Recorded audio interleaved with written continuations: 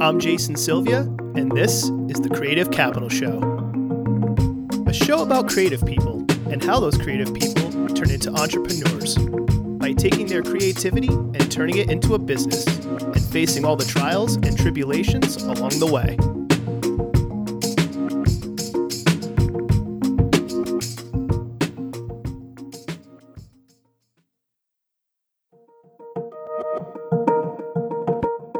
Family, food, and heritage. 3 words that for this episode's guest, Joaquin Meza, are deeply interconnected.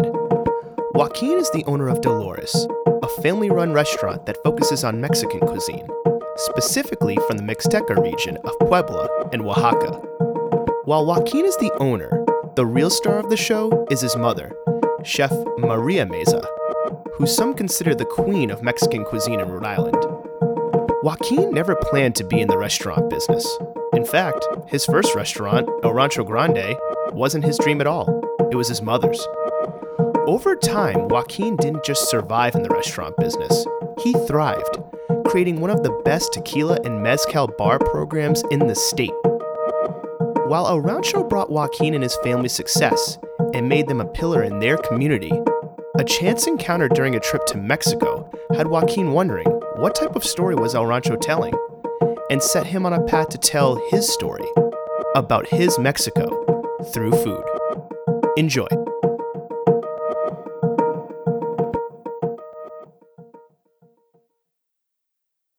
Joaquin.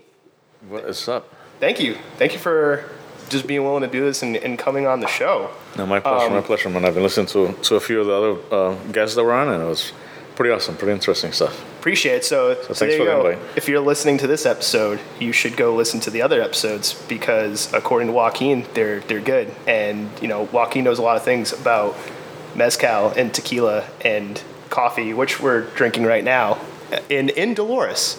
We're going to talk about Dolores in a little bit. And Joaquin, I know you're the star of this episode, but and this was with all due respect to you, I think when it comes to Dolores and El Rancho Grande, for those that are outside province, we'll get into that in a bit as well. I think with this whole family-run operation, I would not say you're the star. I would say the star would be Mrs. Maria Meza. Correct. I would say that she's the star. Like if there was a band, she'd be the lead singer. If this was like Woodstock, she'd be the headliner. She would be. You know. So I want to start with that because I think that from and we'll get into the tactical stuff too. So if you have been listening to the show or if you've never listened to the show, just trying to talk to creative people, get their stories, but then also a lot of the tactical things that people have to deal with. And we'll get to that. But I want to start off with Maria because I think with this family-run business and just with like the family lineage, I think starting with her makes the most sense.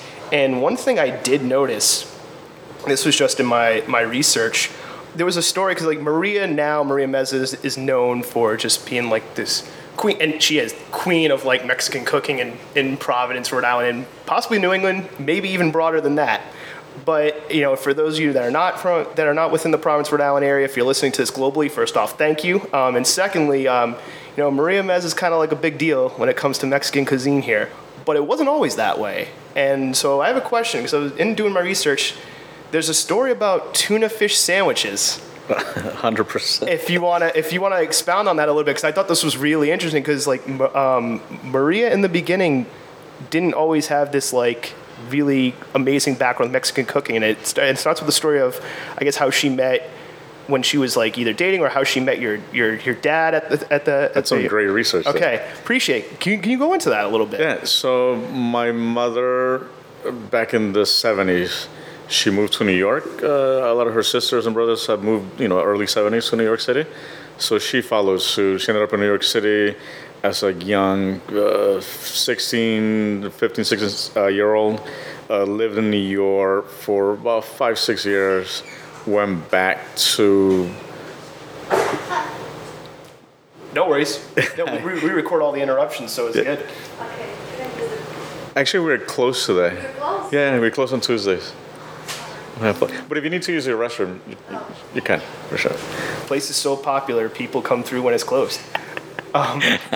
But yeah, the story about the tuna fish sandwiches. So, tuna fish sandwiches. Yeah, so my mom lived in her early years, New York City. So she was not in charge of cooking. She was in school. She was studying to become like a beautician or a beauty school, all that. She actually graduated. She has a diploma from New York City.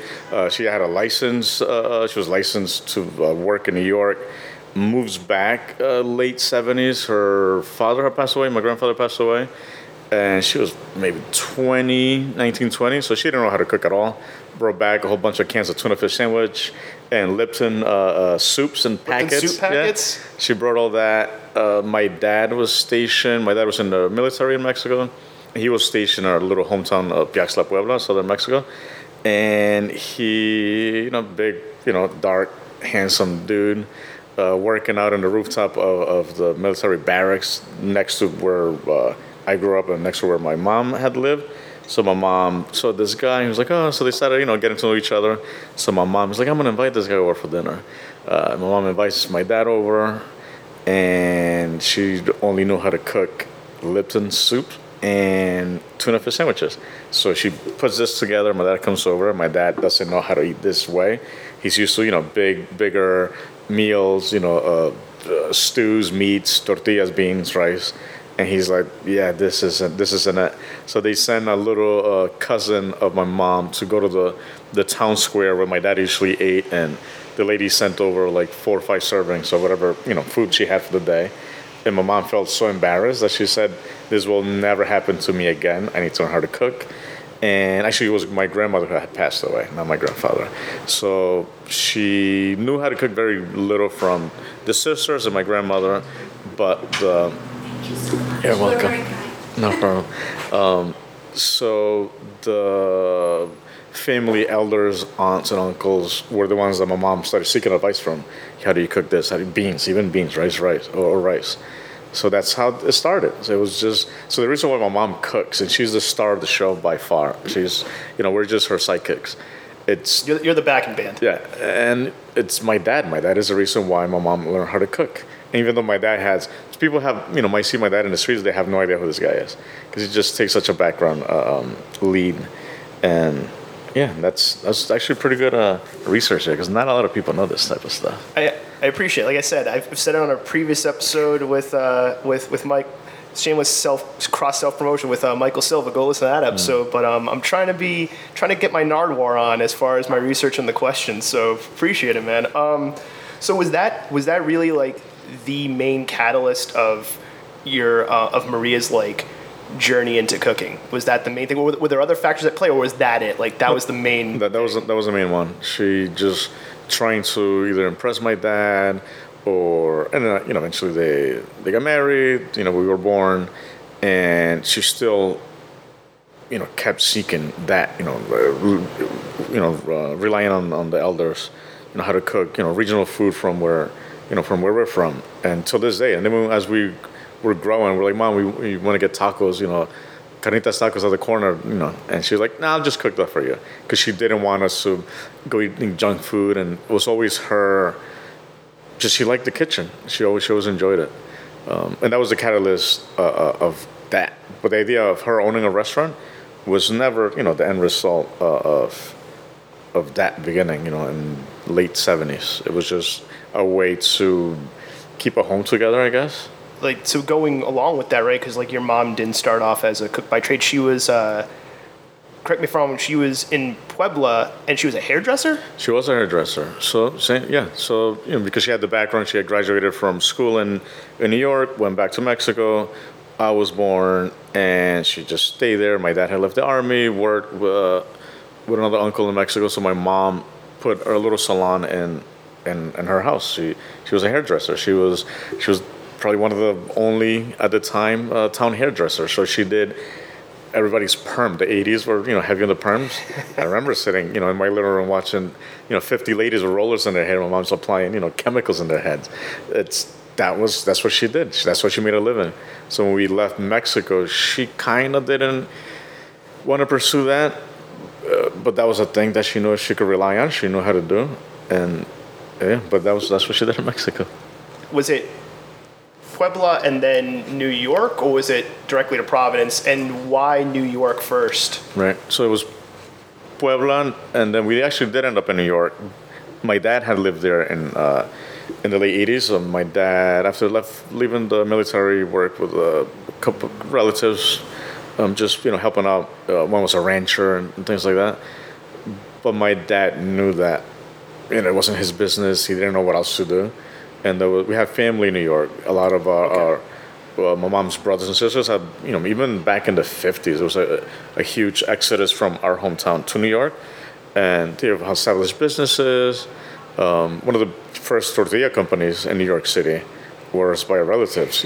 Front cover of Forbes magazine and New York Times. That's in the crazy. 80s. So there was a huge population of our relatives living there. So when my dad left Mexico, was to go to New York. So he lived there 5-6 years, and then he's like, yeah, we were getting older, so you should come to the U.S. and get an education here, and we decided to live Puebla to New York, but it was 91, maybe 91, 92. So New York City, Brooklyn was, rough. It was, aggressive place. It's way different than the Brooklyn. Right. I think it was might have been Colin Quinn on Comedians in Cars when they were going. Him and Jerry Seinfeld were going through Brooklyn, and Colin Quinn's like, yeah, it was like all the young white kids in the early '90s were blood sacrifice, right. And that's why you have the Brooklyn you got now. 100%.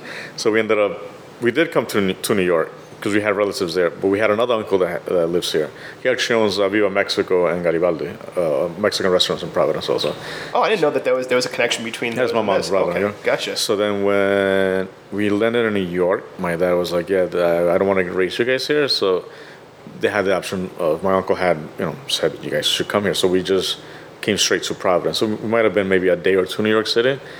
But yeah, it was Providence. So people are surprised, like, why, Puebla and Providence, like, where's the connection? That was gonna be my next question. Like, what led you from what was the catalyst of going from New York to Providence? So you had family in Providence, and they were just like, hey, come here. It'll be safer than the old Brooklyn. The old Brooklyn, and I just, it was just a difference in culture.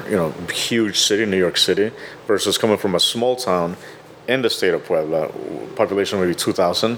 So for us coming to a small town like Providence in '92, it felt like going to the state of Puebla City, because that's where we visit often. It felt very similar. Smaller town, smaller city, and it was very similar. It was a good feeling to come to a place that you kind of felt secure and kind of knew.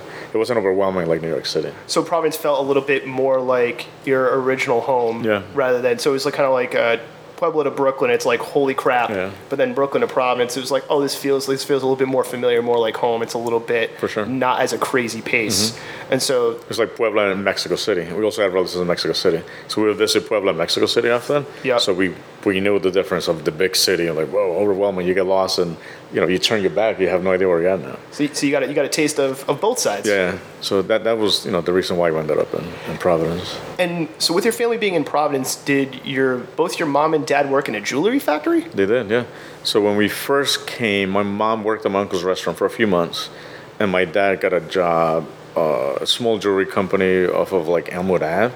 So my dad would have to take the bus we lived like the Mount Pleasant area at that time. Mount Pleasant, downtown, Elmwood Ave is a small little jewelry store, jewelry shop. So he was like in charge of like casting and polishing. So he worked that for a long time. Then my mom left my uncle's restaurant. She was only there for a few months, maybe just while we got our feet on the ground. And then my mom got a job also at the same factory, owned by a Portuguese family that they've been in touch since then. And then that little company got bought out by a bigger company, so they went to another smaller company owned by a couple of Portuguese friends of theirs. So they're not friends. That's what they did for a long time. And so, it was maybe 96, 97, 98. I was graduating high school, and my mom was like, I don't want to keep doing this forever. I'm getting old. There's going to be a time where I'm going to be replaced, because I can't, I'm not as fast, I'm not as young, and this is not my job, not my business. We should find a way to maybe start a restaurant or a small taco shop. She just wanted a taco shop. So I kept hearing this, taco shop. Went to college for a couple of years, quit school, my girlfriend at the time got pregnant, and I was already out of school anyways. So then a couple of months, years later, I was buying a house with my wife then, and my mom comes along and she's like, "Hey, there's a building around the corner from here that's for sale. There's a restaurant downstairs. What are we should look into it." And I know what she meant by that, because she had already just bought a house. We don't have a lot of means of disposable income to start dropping another. So she had bought a house. The house we were living in then, yeah. And then I was buying and your a house, wife were buying a house, and then your mom's like, and by the way, this is not Dolores, which we'll get into. This is the first restaurant, El Rancho Grande. So this was on Plainfield Street. Plainfield Street, yeah. I'm just saying this for the people that don't know Providence geography, right? In the Olneyville section. Correct. And she found that building, and she was just like, "Oh, hey, we should look into it." Right. And I'm glad you're almost like pretty. We didn't plan this, people. So if you're thinking that we've talked about this before, this is just really good conversation. I'm glad you're going in this direction. And not to sidetrack you, but just curious. We were talking about before your mom not having the cooking skills. How were her cooking skills evolving? Because she was like, "Oh, I want the taco shop," but she's working the jewelry thing. Was she just like cooking for you guys, just growing up, and like that's how she was honing her skills, or was she doing other things too? No, she was just cooking at home, and she, it was the jewelry job she had, and in the evening she did for a couple of years housekeeping for Blue Cross Blue Shield out in like Warwick. She would go work 4 nights a week there. After work, she'll come in, cook in between the job, leaves to go 4 hours of housekeeping, her, my dad, my sister, and a couple of the friends, and she just honed her skills by cooking for us. Just the at-bats of being with the family. It wasn't even like other spots. It was just the at-bats of that. Yeah, that was it. And so she kept saying, "Hey, I want a little taco shop. Hey, I want a little taco shop." And correct me if I'm wrong, did she and your dad get laid off from the jewelry company at a point, or? She did get laid off. Something happened at the time where she came. She had just gotten laid off, correct? And she saw the building. She's like, maybe if there's a chance. I don't know what she meant. She's like, instead of you buying your house for your family, you should buy this fucking building, and let's put a shop there. Because the building was what, like family homes up top or apartments or something, and then like the restaurant on the ground floor, correct? Yeah. Okay. So we looked at it. The price wasn't bad. It needed some work.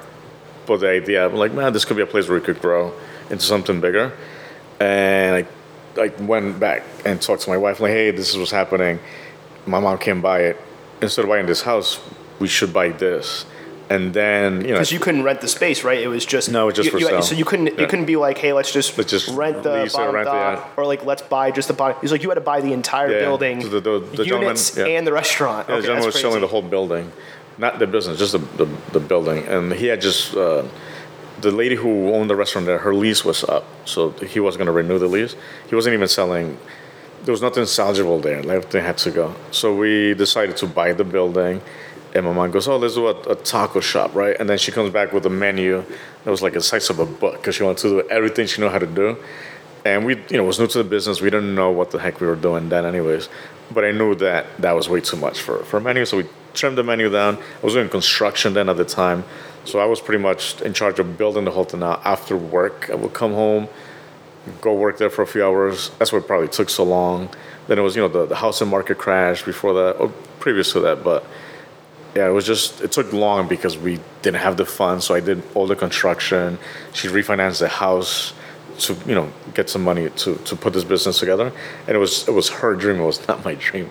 I was going to, actually, that goes in a couple of questions I had. One being, so there were family units up top. Did you, so she had refinanced the house you were living in. So did you and your wife already buy a house and then you saw this building, or you ended up living in the building that you bought? We stayed in the apartment. The mom it was a 2-story building on Webster Ave that we lived in. So we stayed in the apartment there. We just stayed living there. So the capital to buy this building, was this just like you poured your life savings into it? Some of it we had saved, some of it what she had saved, and that was that. That's how you got the capital for it. And it wasn't even your dream, like you said. So was it just more like, I want to do this thing for my mom, or there are other things where that was it? That was it? It was like I couldn't say no. Yeah, it's my mom. It's my mom. What am I gonna do? Like, this is because I knew that she had just gotten laid off, and I'm like, she doesn't want to do this anymore. this is it. Like, and she's gonna do it on her own. I'm gonna continue to work. I'm gonna start my own construction company soon, and then we'll figure out a way for me to buy a house later. Like, this is, if it doesn't work, we'll sell the damn building and we move on, right? That was the idea at first, and then 2 years later, construction. That was when the Warwick nightclub fire happened. Well, Station nightclub fire, yeah. So then they had to revise, the fire safety plan. And it took a little longer. So eventually, 2 years later, we opened this restaurant and opened the doors. I'm like, here you go, Mom, you're on your own. And I started having to help her here and there. And it just became, I had to get more involved, just needed more work.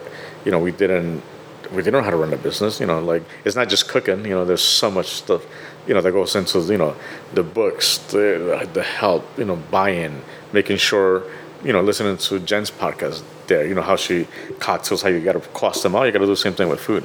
Right. If you're not meeting your you can't just price it because your neighbor selling tacos are the same, $1.50. Right. If you don't know how much he's paying for meat, and if you're buying the wrong meat, you don't make profits. We didn't know that then. It was just like, we just need people in, right? Because people, means money, and, the more people, eventually turn profits. And then a year later, the housing market crashed, and then we went from starting just to get busy to just being dead, with a new restaurant that was just a year old. And then, so then I got suckered into it. I hated going there. It was not my dream. Like, I'm sitting here talking to you. So it wasn't a family affair at first where it's like, hey, the whole family's going in. It was just like, Mom wanted this building.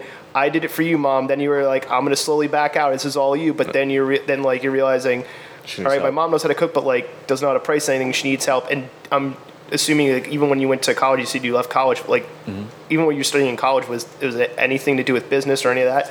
No. So this was like new territory for everybody. For everyone, yeah. And it's just, we're all going to have to figure this out. And it's a lot of DIY, right? Because all the capital went into just buying the building. So there's a lot of just figuring stuff out.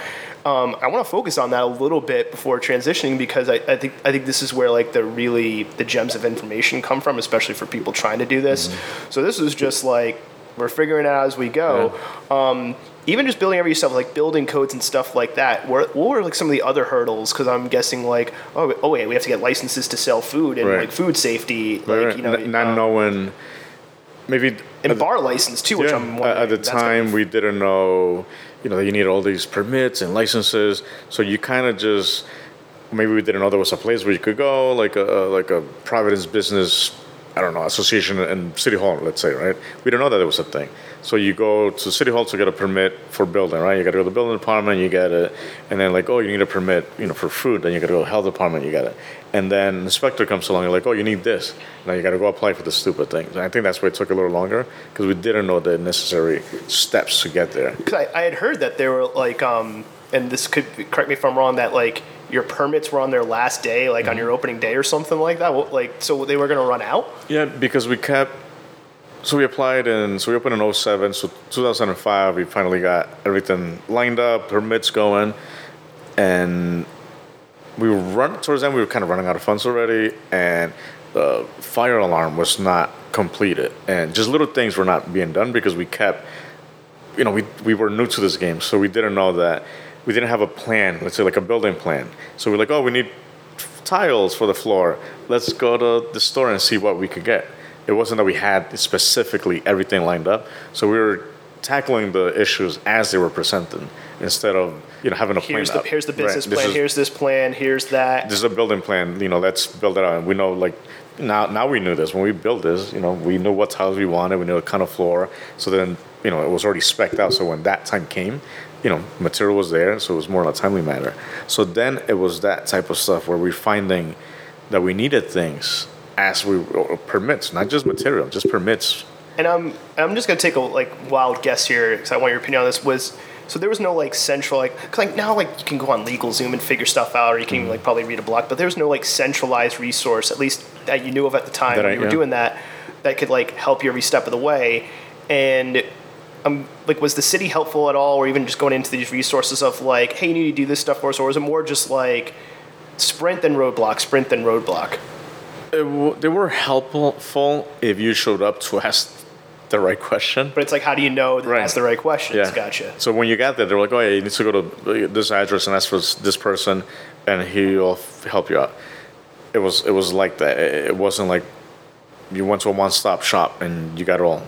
It was kind of like that more. If you had the right questions, those the right answers. But if you don't know the questions to ask, there wasn't an answer for you.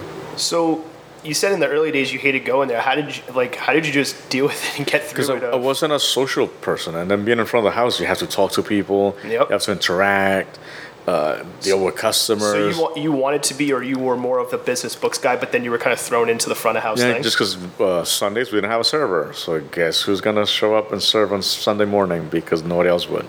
I had to, just everything my mom needed, I'm like, I couldn't say no. That's how I grew up. And so Sunday started work, and then there was a Wednesday night, there was a Friday night, and it just wasn't even the books. And then I just found myself being there more. And then I realized, I'm like, well, this construction thing sucks. Like, my body's getting beat up. 10 years of this. I didn't start my company yet. Do I really want to do that? Or I kind of realized, I'm like, yeah, I kind of like this stuff now. There's a chance for me to, if I could, get deep into this, maybe I could do something else later and use this as a stepping stone. And it just became that, where I'm like, I learned to love it. And then it was just the food though. Like, the bar wasn't even a thing then. We were just doing beer and wine at the time. And I just got suckered into it, and started enjoying it. Because I started hating construction, so I started enjoying the lesser evil, you know what? I guess. This is not as bad. I'm not breaking my back every day. It's a different kind of work. Yeah, you don't have a guy yelling at you and like calling you lazy when you're like, dude, you haven't seen what I've done in the last 5 hours. Was it originally, as far as the business goes, of El Rancho, was it initially your mom and dad, you and your wife, or were there other family members involved as well, or was it just you? No, my brother Marco, same thing, young kid, 14 years old. He was our dishwasher for a year because we didn't have a dishwasher. So it's like, hey, you're washing dishes now, buddy. Day one, Marco and his friends, just a bunch of little kids hanging around there, washing dishes. Yeah, you're making some money. We're gonna put you to work. Same thing. He didn't have a choice. He just got suckered in. So he was 14. He can't say no. He's 14. Yeah, listen, you're part of the family business now. Yeah. This is happening. And that's how it became a family thing. And we knew that, we knew the common goal. The common goal was to somehow be successful, right? To have something you call your own and find a way to make it happen. That's how we grew up, right? And everyone, I saw how hard my parents worked. My brother Marco sees it. My wife sees it. So like, how can you not help, right? How can you not be part of it? And then when you realize, like, well, maybe this is a thing. We have some, and then maybe like a year after we opened, a year and a half, we started realizing that we started pulling people from not just the neighborhood, Olneyville at the time was. I was going to say, can you talk about the Olneyville then compared to now, and especially those who don't know Providence now and geography and stuff? What was Olneyville like then, and why Olneyville? And if you compare the Olneyville of then to now, because I think that's important to know. Right. The most important part of a business is location. I feel, especially for a restaurant. We didn't pick that because we did a market research and we had a business plan, and we thought that, hey, this neighborhood, we could boom here. It was just, we lived, a block and a half away from there, and that was the building that was available at the time. And our friend who was the listing realtor then, made it easy for us to acquire this thing. It was just that. Like, it couldn't happen any other way. It probably could have. We just weren't smart enough. We didn't know enough. It's not smart. We just didn't know enough. And it was just the place that it had to happen. And it happened then. And Olneyville was not a booming neighborhood. It was full of prostitution, drugs, shootings, fights, you name it. So Olneyville was like old Brooklyn? Yeah, really. The place we try to avoid. Here we are, right in the middle of it. And across the street from Rancho, the Walgreens wasn't there. It was just a plaza that had, maybe a Subway's, a convenience store, Chinese food, nails, a bakery maybe, and it just revolving restaurants or businesses there. And, it was your local drug dealer would hang out there. And, we had prostitutes and people coming in and to do drugs in our bathroom at Rancho the first year. We didn't want that type of people. And it was hard to operate that way, but that's what Rancho was the first year. It was kind of like, I'm like, guy, you're going in there for 20 minutes and like I have to go pick you up from the ground with a needle in your arm And, we don't want to operate that way. But that's what it was at the time. That's going to lead into my next question before I want to go into it, because you're talking about success. What did you and your family define as success in the beginning? Was it like, hey, we got to hit like this much in like profit this month, or it's like, hey, people in the building, like that's great. That's like what did you define as success in those beginning years at El Rancho? Success at the beginning years was we're paying bills, we're eating. It's not even money left over for vacation. It was like, so it's keep the lights on and survive. Yeah, and it felt like that we had enough to pay mortgage, at home and this building. The lights were on. We're not behind on bills. We're not picking and choosing which bill we're going to pay Friday in hopes that this weekend we get a really good weekend and Monday we could pay everything else, right? That was success. And that came maybe 2 years after we opened, 2009. And also we started getting... Success was also seeing a Porsche SUV parked in front of Rancho or a Range Rover from some white person that came from Barrington or Bristol or Newport that heard of us. Oh, I'm gonna get into that in a little bit. And they took the drive, the adventure to go into Bonneville, because that's we started noticing our clientele started changing randomly, because people started coming in like, oh, this awesome hole in the wall, in Bonneville, and it became a thing where people started like, well, we've heard of this place, and so we started doing a newsletter. So we would get their emails and their zip codes so we could see where people were coming, because we also needed to get a full liquor license, and we wanted to show the board that, like, hey, we're no longer, your local drunken neighborhood bar. Like, we're actually bringing people from all over the state. We can't just keep serving beer and wine. We need tequila. We need, to upgrade our experience. Not to go to a side, so you were applying for a liquor license and the board or whatnot, and if you could describe what the name of that board is, just for people who are wondering about this. The liquor board, liquor licensing division. And so you applied to get the liquor license, and I'm guessing it's not just as easy as going applying and then you fill out forms and you pay money.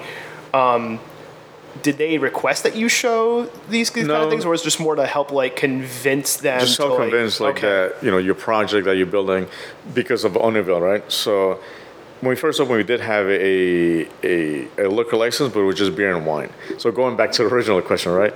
The license, the permits were running out because we had applied in 2005, and then we kept going for reviews. When are you opening? It was just beer and wine. And every 3 months we went to a hearing, and we're like, well, we're not ready yet, but we still want this license. We're not ready. And then they're like, all right, if you don't open within this time period, you're going to have to reapply and start over. So 2007 and Cinco de Mayo was the last weekend where our license was going to expire on Monday. So that's where we had to open. And thankfully everything was ready, and we opened then. So we opened with just a beer and wine license. And then 2 years later, we're like, well, we started bringing people that they're constantly asking for margaritas or tequila. We don't have that. They're going to go to a place that has Mexican food and has what we don't have. We need to, find a way. So our councilwoman at the area, Josephine DeRusso, who had been there forever, didn't want to okay any new liquor licenses there because she had just been trying to clean up the area. No more, drunken halls. So it's beyond just applying for licenses. There's all these other factors that maybe a business is not going to think about, the area and what the politics of that area is going to be. The neighborhood, they don't want that anymore. And the neighborhood. Yeah. And so you had to deal with all that. Yeah. Okay. So then we went to apply. So my mom was good friends with the councilwoman. So you had already pitched her the idea. We need this. And she said, soundly no. I cannot. I fought so hard to clean this area up. I cannot give you one. Because if I give you one, then everybody else is going to have one. And I can't just do it for you and not for the rest. So she said no. So we withdrew the application the first time because it was not going to pass. Only because she didn't want to. The board might have a different opinion, but we didn't even go through the process. So maybe a year later, we're like, yeah, we need this. So we sat it down at Rancho, and we're like, hey, this is what we're doing. This is this is what the people are coming. They need the experience that we don't have. And she actually got really upset and got up from the table and walked out. Jesus. So we're like, well, if she's being that much of a bitch, that she's not even willing to listen to us, then fuck her. Let's go to the city hall and have the board say no. Yeah, and not just her. Get the direct answer instead of going through this middle person. Like, let's just go to the top. So we went, applied, started going through the process, and she realized that it wasn't, her opinion didn't matter, because she was also losing the local election to Sabina Matos at that time was running against her. Okay. So she realized she was losing. So she kind of wanted to save face, I think. And she calls her, okay, you know what? I am going to okay this. I'm like, well, I don't think you had a choice, but whatever, right? Like, is it really up to you? Yeah, because... And then, it happened. So then we got a liquor license. And that day I went to the board, had a hearing. They approved it. They printed the license. Went to the local liquor store and got 3 different tequilas, 2 different...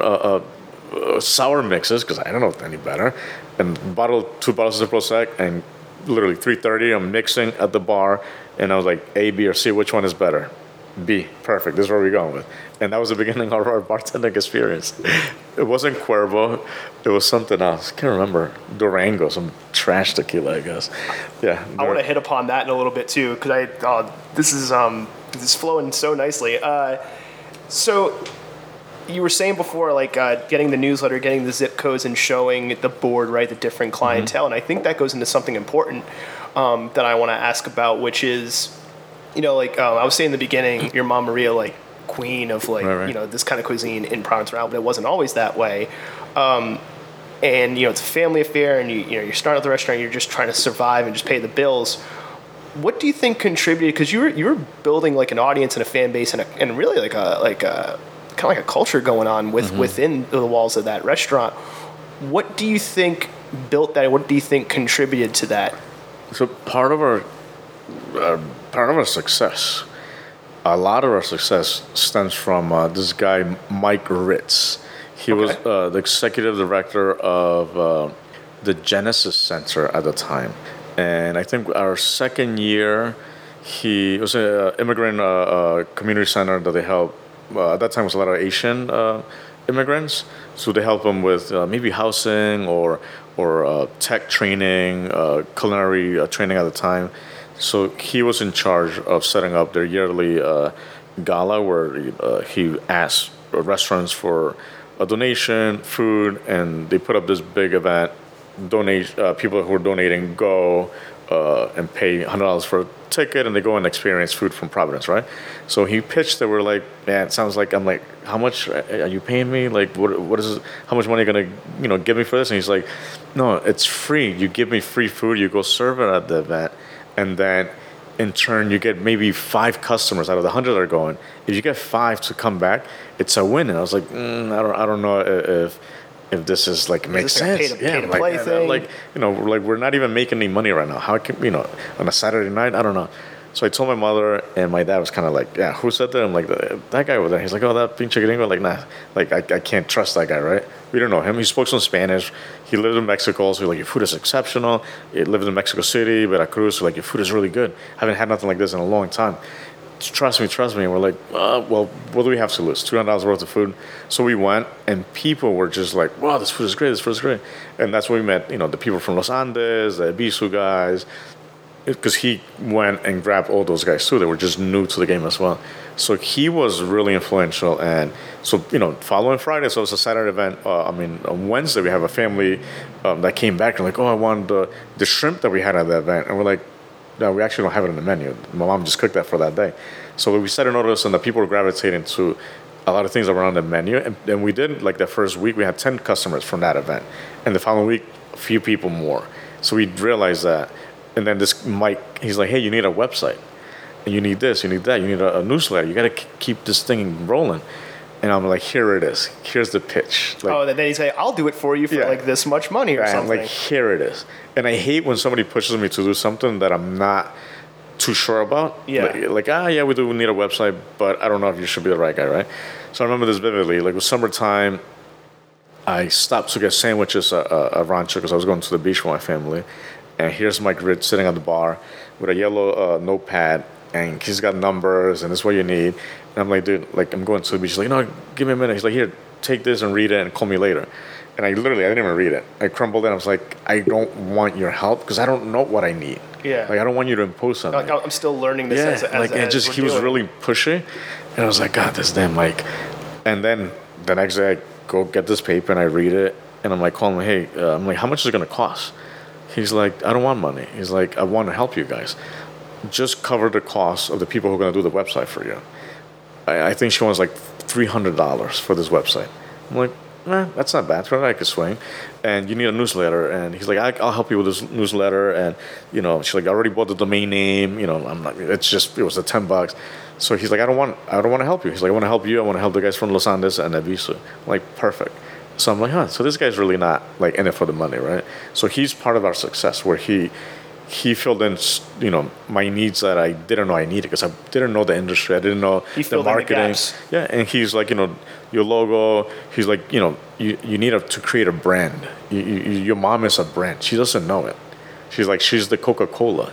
Like people see Coca-Cola in any language, and it's Coca-Cola. So he saw that your mom was as you were saying before, the headliner, but your mom didn't realize and you didn't realize, but he saw it. He saw that from day one. So he was bringing that information and presenting that to you like, no, you need to like market and brand your family, you're this, but your mom as well. Mm-hmm. And she's still the one, right? So that was, that's part of our success where, within the first 3 years, now you can't start a business without having your brand, your marketing. That's part one, obviously, with a business plan. Then we opened it without having the intention. We didn't know that we needed that. And so he created that for us. And that started driving more traffic. And then we started doing events there. But that's part of the success where he came along at the right time. I think if he hadn't come along then, we might have missed the mark. Because we weren't in it with the cool kids. We didn't know, that Chomp was, having an amazing restaurant in Bristol or Derek or, we met them later, but we didn't know that there was an amazing food scene development in Providence. Like, it was a cool kids group and us. And right? you were on the outside, peripheral. Because we didn't know that existed. Gotcha. I was just in my own little bubble trying to make this stupid thing work. Yeah, because you had just trying to survive and get it to work. Did your mom... because I think this is like an interesting question to ask. Did your mom realize that she was going to be the face or at some time, or was she just naturally being herself? And because I think it's one thing when it's like, when you kind of know, then it, it changes your behavior a little bit, or was it more she was just naturally being herself? She was just naturally being herself. So she knew that, in between cooking, she'll come out to the dining room and say hello and thank you for coming. And it just became that thing. That's how she is. It was a natural form of branding because she was just. And then once the branding thing came about, she had already been doing it for 2-3 years. So it kind of just worked to her advantage, having this, glorified image of her because she was already being that before. So she was naturally being that thing, but then it was what changed was the decision to we need to take this that's naturally happening and present it and push it in a way where it is branding. Mm-hmm. Yeah, and this guy Mike Ritz helped. He always brings to random events. And I remember their health department was having a culinary event at Johnson & Wales it was an initiative to have local restaurants do more healthy cooking, right? Have more healthy options on the menus, right? So they invited all the top chefs from Providence, executive director of Cellos or something like that, and they had this event, a whole day event where they're showing, the healthy cooking and all that good stuff, right? Which was kind of stupid because all the chefs that were there already do an amazing job of cooking really healthy foods. They should have the bigger corporation. That should be the thing. But anyways, we got invited, and part of this event was that they had to do a mystery kitchen event, and they broke down into teams, and it was all the top chefs from Providence and my mom, right? All males. Probably maybe it was 2 other girls, but it was just young, tatted, big burly, I'm a fucking chef type thing, and my mom was kind of just in the middle. And I remember this vividly, watching through the glass window of the kitchen, and I'm like, what is she gonna fucking cook? And I've always when we go do events and she's speaking, I always kind of put notes in front of her and say this, talk about this, make sure you touch on this. But I couldn't help her because you couldn't be in the kitchen. I couldn't. I was like her, like my child. I'm like, God damn it, I can't tell him what to say, what to do. But I was like, fuck, I felt helpless. I'm like, man, but just watching her demeanor change there, I remember this vividly. She was going to get a blender, and I forget what chef, this big burly chef had it, grabbed it just before she did. My mom snatched it out of his hands. He's like, give me it. And he just stood there like dumbfounded. And I was like, yes. Like, she knows what she was worth. Like, she's not intimidated by this guy. She has no idea who she took this thing from. Like, she's like, I don't care either. She did not care. So she made like duck fajitas and some fish something. So she did like 3 courses while other chefs did like 1 and an appetizer, right? And it was done with her style. She wasn't trying to do nothing crazy fancy. She's not too entrenched. She was like, I'm going to do what I know. That's what I know. She made like chile rellenos, actually. Chile rellenos, duck fajitas, and something else. And she just did it. And that's what she knew. And obviously, the other guys did amazing things. And people were like, man, she fucking pulled this off in an hour. And it tastes amazing. And that's when she kind of realized, like, there's a picture that I have somewhere where she's just kind of in the middle of these, like, just big legends now. And she felt like, she belonged in there. And that was the beginning of her, like, I've arrived. Yeah. That's so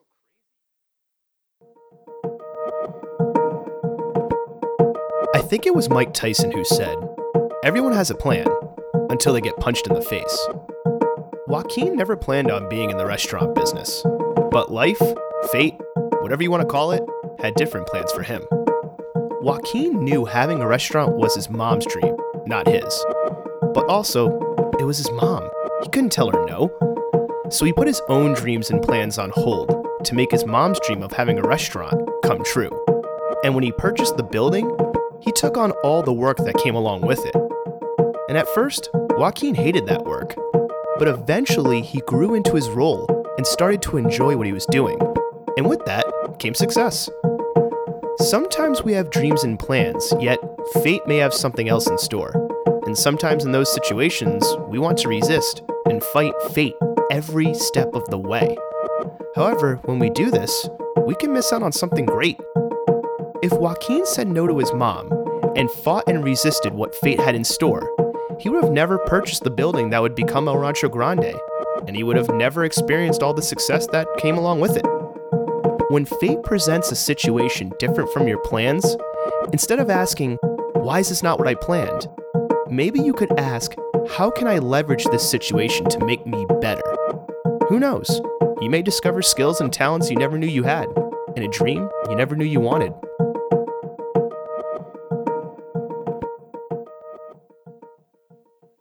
So your mom's like, does that competition, I've arrived.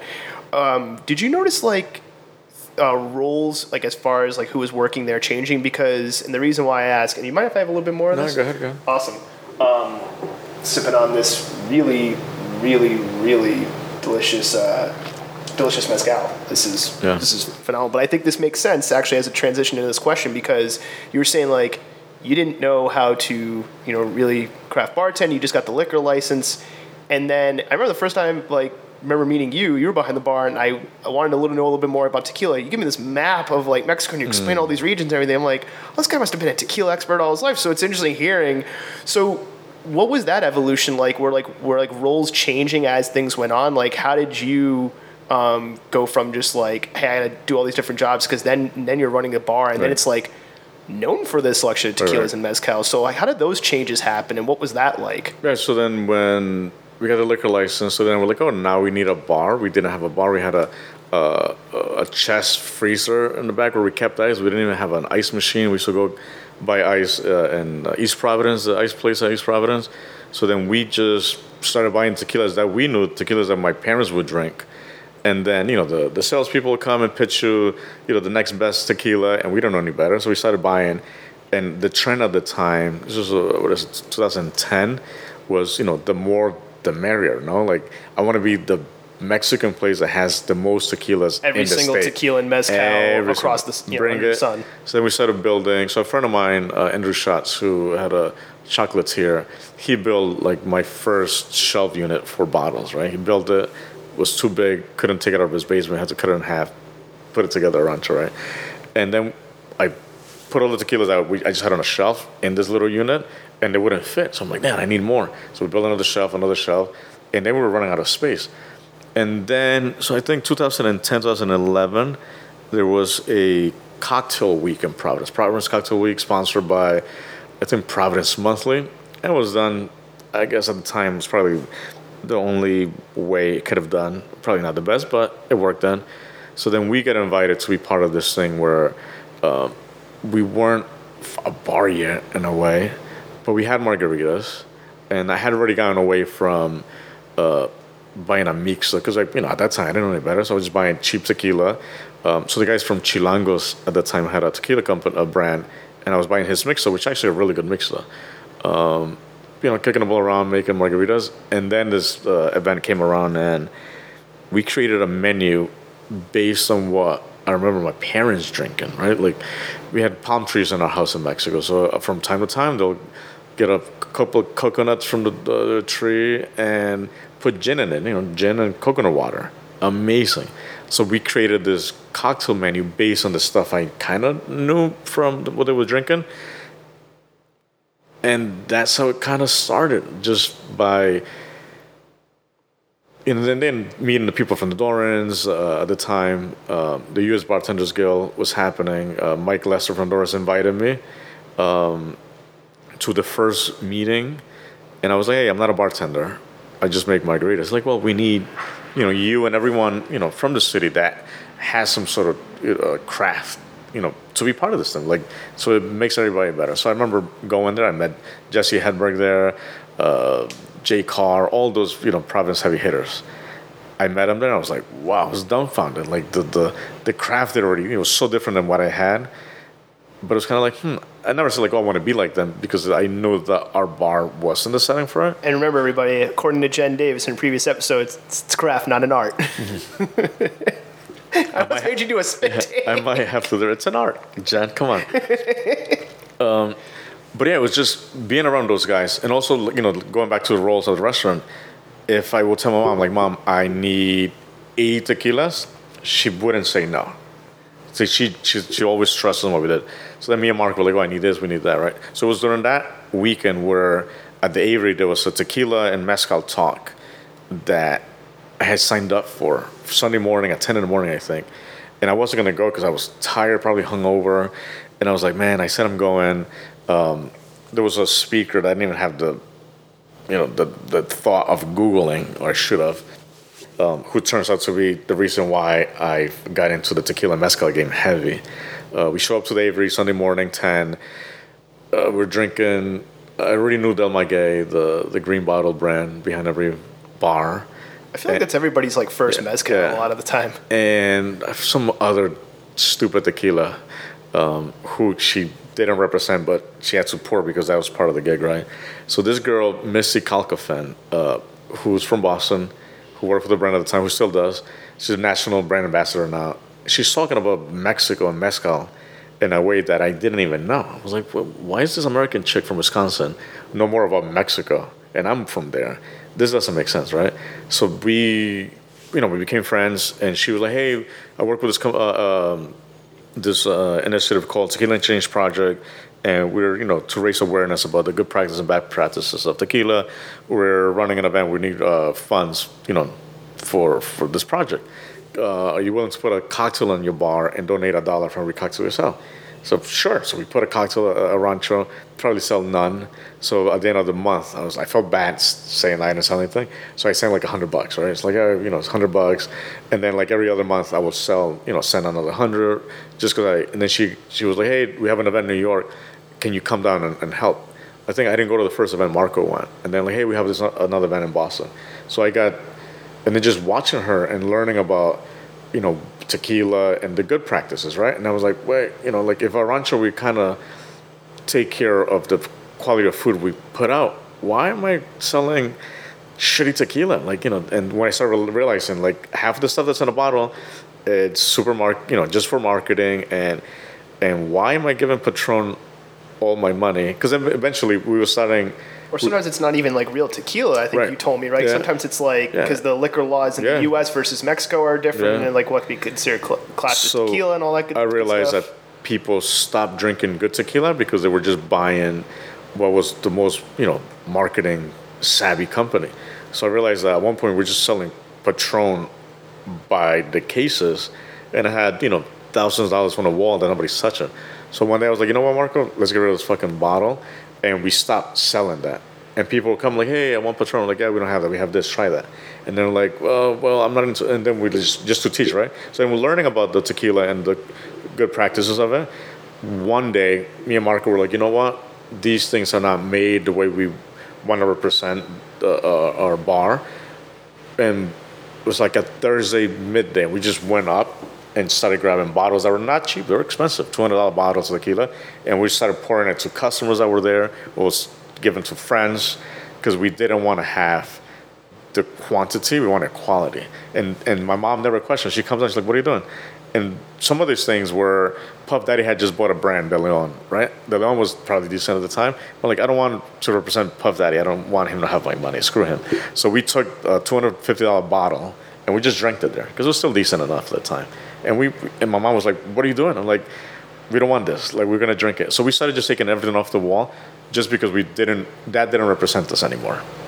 I'm so appreciative that you went through that because you've given me a tequila and mezcal education, you and your brother, multiple times and that was over the years. Yeah, and that was at the time where I vaguely knew or I thought I knew, what the agave industry in Mexico was. And it was because Misty introduced me to a dear friend now, that'd be Tudo from Philly, who I started gravitating to these guys and listening. I'm like, why is this, why is that? And that was the beginning of it. And then the craft, the cocktail, started getting better. We said, because of Missy, we started getting, to know friends in Boston, from Drink to Hawthorne, all these places that we would go. I'm like, this guy's, and obviously the Eddie, Lawrence, the local guys.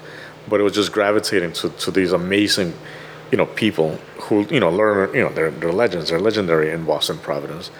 And it was just snowballs. And then we started taking what I learned from these guys just by watching and making it our own, right? Like the thing that I fall back on a lot is my culture. I grew up in Mexico.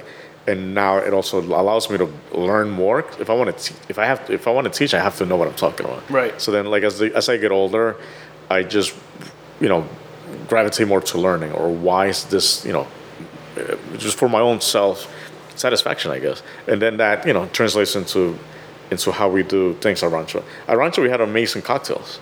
People didn't care; they just wanted margaritas. But we had amazing cocktails, either me or Marco that would come to some phenomenal cocktails stuff. And just spirits straight up. Right.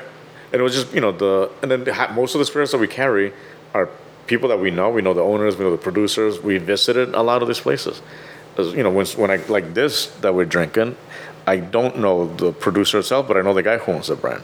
It's an amazing person. And the one that I drank at home the other day was made a year before my daughter was born.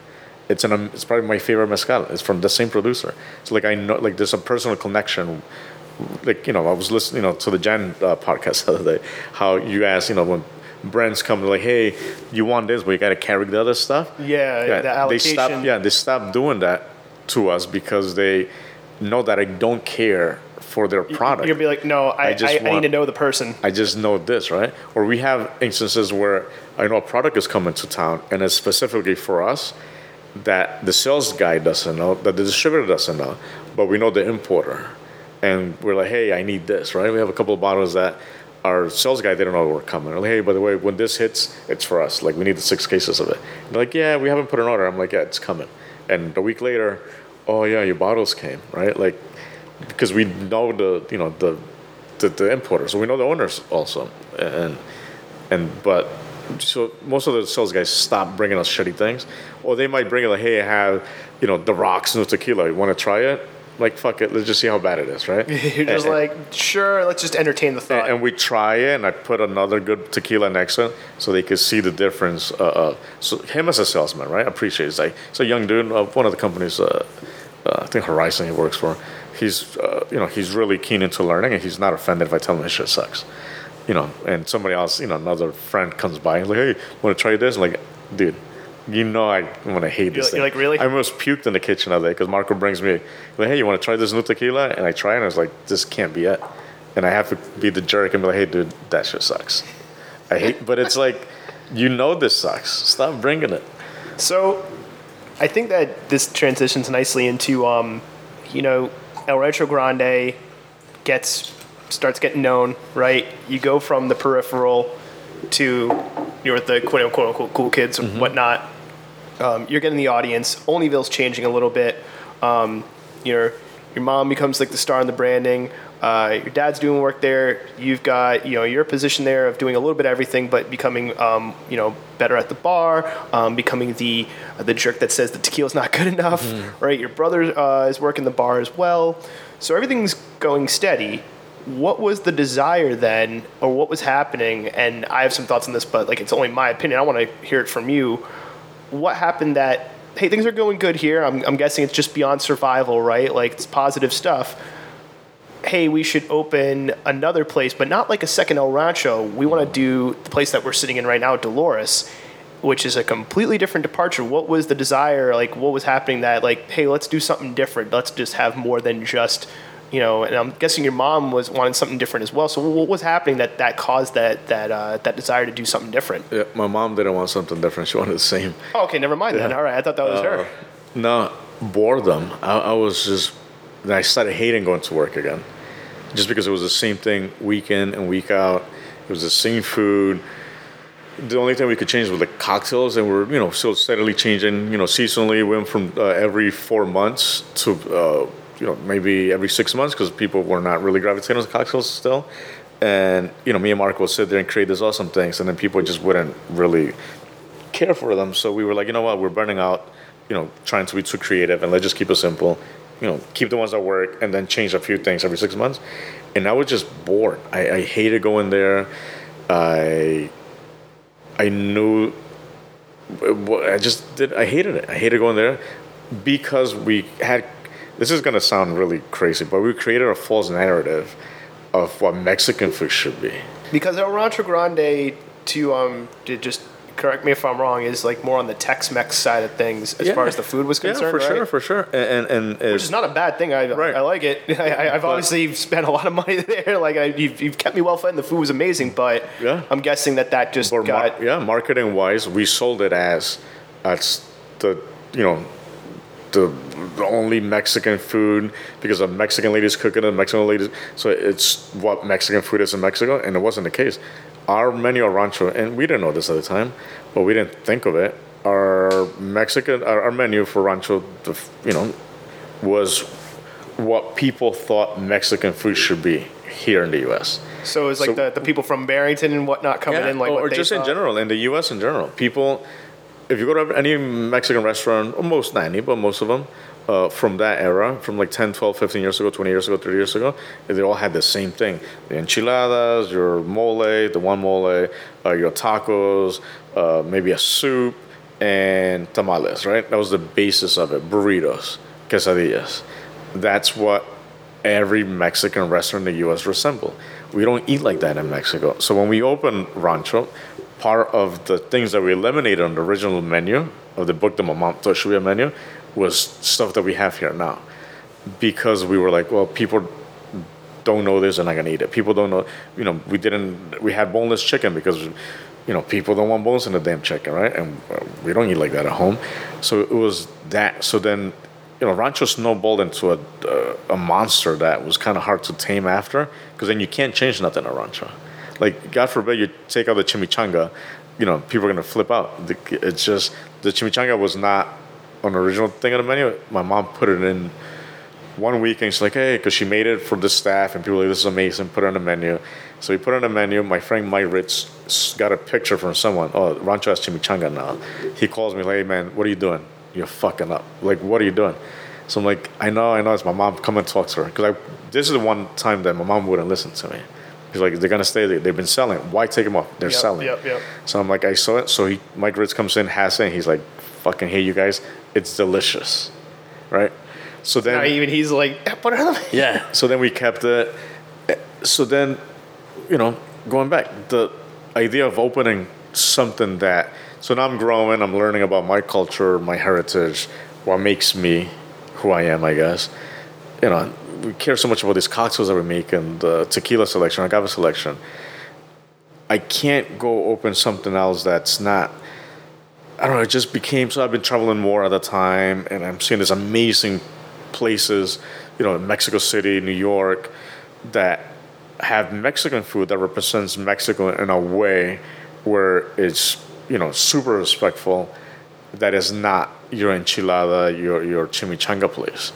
And I was like, this is what I want to do. I want to do something that represents me selfishly. And that's not what I told my parents. So it's just like, like there's more to this than just what we're doing, right? And my mom understood, right, that what we had at Rancho was good, really good, done really well, because she put her touch into like our queso fundido at Rancho is not a traditional queso fundido. My mom just like, fuck, I'm gonna throw this cheese, that cheese, little sour cream, more cheese, melt it, boom, queso fundido, right? That's not what we have in Mexico. There is like queso fundido, just completely different. But the idea was like, I don't want to open the same thing again. I'm tired. I need a new change. She unwillingly agreed to build out this, and the idea was always to have a second location. We knew that Rancho was going okay. It paid the bills. I put my kids through school. But you're not going to get rich. We're not going to retire in one place. So let's open something else. This location became available. I had a person who I met at Rancho who pitched the idea. He's like, hey, there's a building over there. We should buy it. And just to touch upon that, where this building is for Dolores, which is what with that second location that we're sitting in now, and it came up. So was that just more of an opportunity, or did you always want a second location that was in a completely different neighborhood? Because just so for people know the difference, the neighborhood we're sitting in now is a lot different than the neighborhood where El Rancho was in Olneyville. Even with the new Olneyville, not even the old Olneyville. Right. No, the idea was a different location, right? So now we learned we understand the business a little more. We know that market research is a thing, and now you kind of start looking. So you see neighborhoods, like what neighborhood would be great to put a place in that could be a freaking no-brainer and be successful.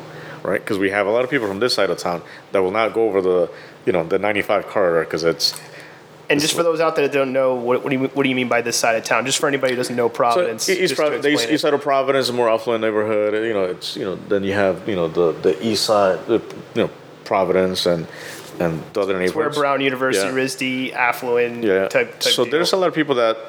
For them to go to the other side of town, it's an adventure, right? It's literally an adventure. Yeah. You go to this part of town. Even though it's like literally a 10-minute drive, which is crazy to me. So we knew this. So we knew that having a business on this side of town would be really, really awesome.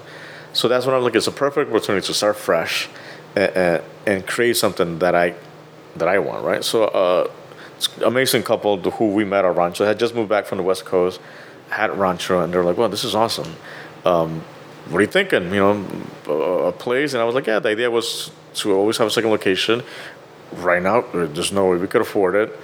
The idea was, this neighborhood. And he's like, well, funny you said that because we live around the corner from there. And there's a place, 2 places that are available. So she's like, hey, let me see what we can do. So they agreed to buy the place, lease it. And then eventually they became my partners because, they invested more money than they should have. And they're phenomenally great. During the pandemic, they've been amazing. They're really, really good. Their idea was also to do a Rancho number 2. Because he's like, we like the food. The food is amazing. The prices are incredible. We need to change some of the pricing thing. But my whole idea is like, how do I make Rancho number 2 on the other side of town and charge $5 more per plate when it's the same fucking thing, right? Like, people are not going to go for it. It's not going to be a thing. Yeah, because then they'll just go to the original El Rancho. And this is a flop. So the original idea was to make just a second El Rancho in a different neighborhood. Because they thought... So it wasn't what Dolores is now in the beginning. Okay, so... They're also not against me, but they're like, yeah, we see what you're saying, but we agree with your mother. Like, how can you change this? This has worked. So how did that evolution happen? So... They're phenomenal people. They're well off. They travel. So I'm like, hey, you've been here. Have you tried this place? Yes. You've been here. Yes. I'm like, well, this is the idea that I want. I'm like, it's probably a selfish thing for me, but this is what I want.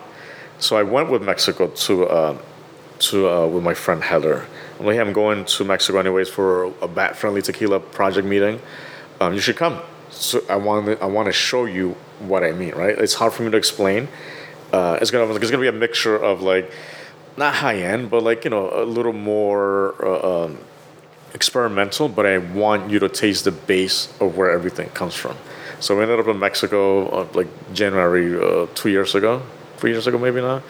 And in Guadalajara, I'm like, hey, this is what I mean. Like the art, I want you to experience the art. I want you to experience the restaurants in Guadalajara. And then we're gonna go to Oaxaca, and I want you, like that's my mom is from there. Everything's so raw and still like so old school in Oaxaca that I want her to experience like the markets, the food in the markets, right? Like I want you to taste these things. So we went there, and she was like, I know what you mean. Like now I get it. So that's, a lot of our artwork comes from there, visiting these shops. Like me and her, literally, when we went there, we just bought everything. Like, let's buy this, yes, let's buy that, I want this. And we brought everything back. More, the artwork that we got was from there. So I told her, I'm like, I want this place to, so, the whole decor and the whole layout was pretty much me and her as a family thing. But it was my vision. Every time I go to Mexico, I go to galleries and museums, and I like the white walls and showcasing, the craft of the people, right? Like what they're good at. I love that. So I wanted to recreate that space here, and she understood it. So like my mom's still the star of the show. Like it's her food still, it's her seasonings, all her stuff, right? She's influenced by, I'm like, hey, maybe we should do this, right? Maybe we should try that. And we have an octopus on the menu where I'm like, hey, I need a green mole. It's probably going to be a fish.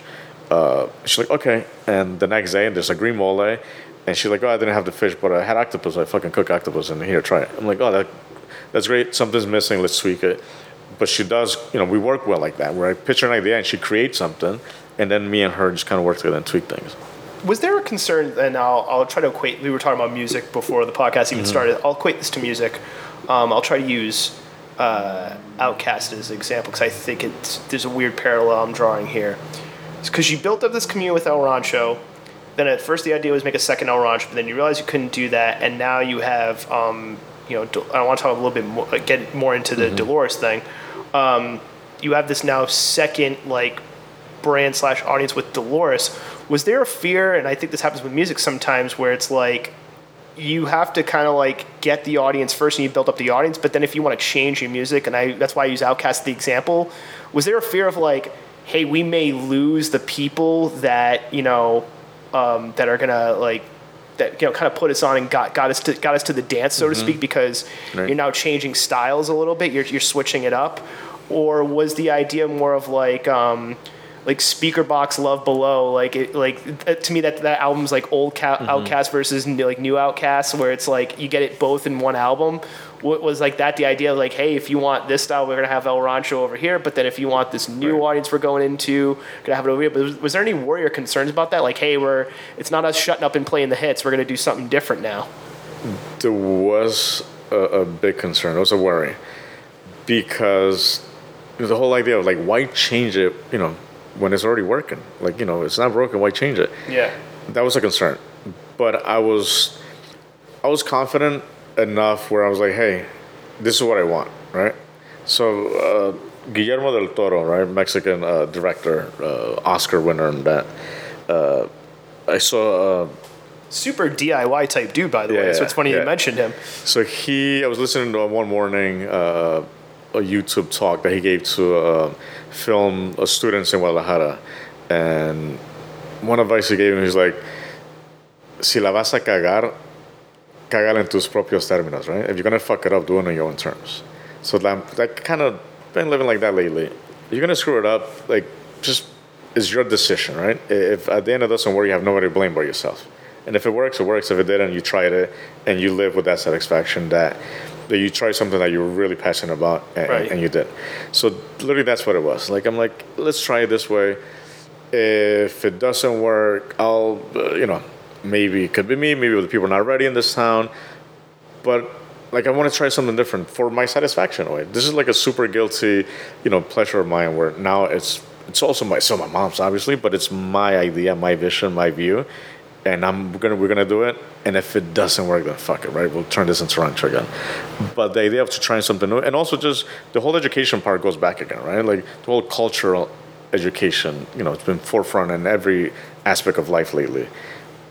I want to teach about where I come from, with my words, my views, not the way somebody locally sees Mexico, right? I'm telling you that this is my life. This is what a tortilla should taste like. You want to tell your story. Not because you had one that, XYZ company made it in Fall River, right? That's not it. This is my life. This is how I was raised. This is how I was brought to this country. Illegally, I swam across the river and walked the desert also. So, that's a part of another story. But, this is my life. This is how I see my Mexico. not on a donkey, on a sombrero, on a piñata. Like the building that we're sitting in right now could be a place in Mexico City. Like, why does it have to be, yellow walls? So it's almost like a rebel. Like, yes, Rancho. Yes, we made a living there. Yes, you think, the burritos are Mexican, which they are, but not the way we eat them here. Like, I want to tell you my way, not the way you assume me. Wait, I was going to say, you named the place Dolores after your grandma, right? Mm-hmm. Going back to, my mom being the star of the show, which she's still the star of the show. Nobody knows who my dad is at times. It's, somebody, they might like, oh, that the old grumpy guy that comes from, with dishes every once in a while. Like, yeah, that's my dad. And he does everything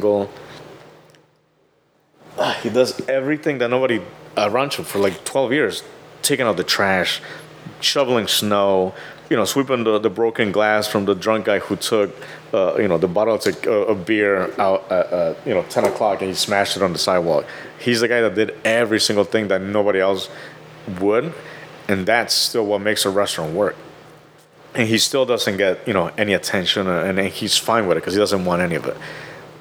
So then, that selfish, yearning of my identity, I guess, was like, this guy's amazing, right? Like, why doesn't he get any recognition? So you wanted to give him his flowers. Yeah, before he dies, right? He's still healthy, but he's got, another 30 years left in him. But I want him to be proud of something, right? Because he gave up half his life to come here and work, and he has nothing to show for. Like, this is for him, right? Was the original idea to have two places simultaneously, because like have El Rancho and Dolores running at the same time with, like, I'm guessing two different fan bases, two different styles, and then there's some crossover? Was that the original idea? And if so, what happened at El Rancho? Because El Rancho's not open right now. Right. So what happened there? And was that a difficulty if the original idea was to have the two simultaneous? Now you have the one spot. Right.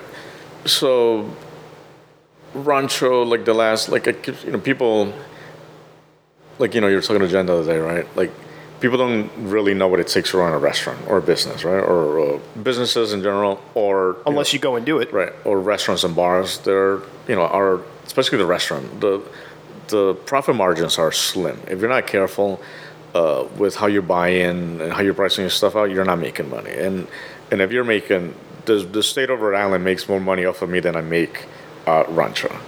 Between sales tax, like I pay their 8% yearly, and I probably profit 4% at best at Rancho. Even though we're busy, it's just Rancho became a monster that there hasn't been growth in the last 5 years. It just kind of maxed out, and it's just like things haven't been going as well, even though we've been busy. And people have that misconception where, like, oh, fucking Rancho's busy. Like, they just see people packed, but they must don't be really doing understand great. that, for us to service that amount of people, our staff has to be bigger in the back, and then that's where your money goes, right?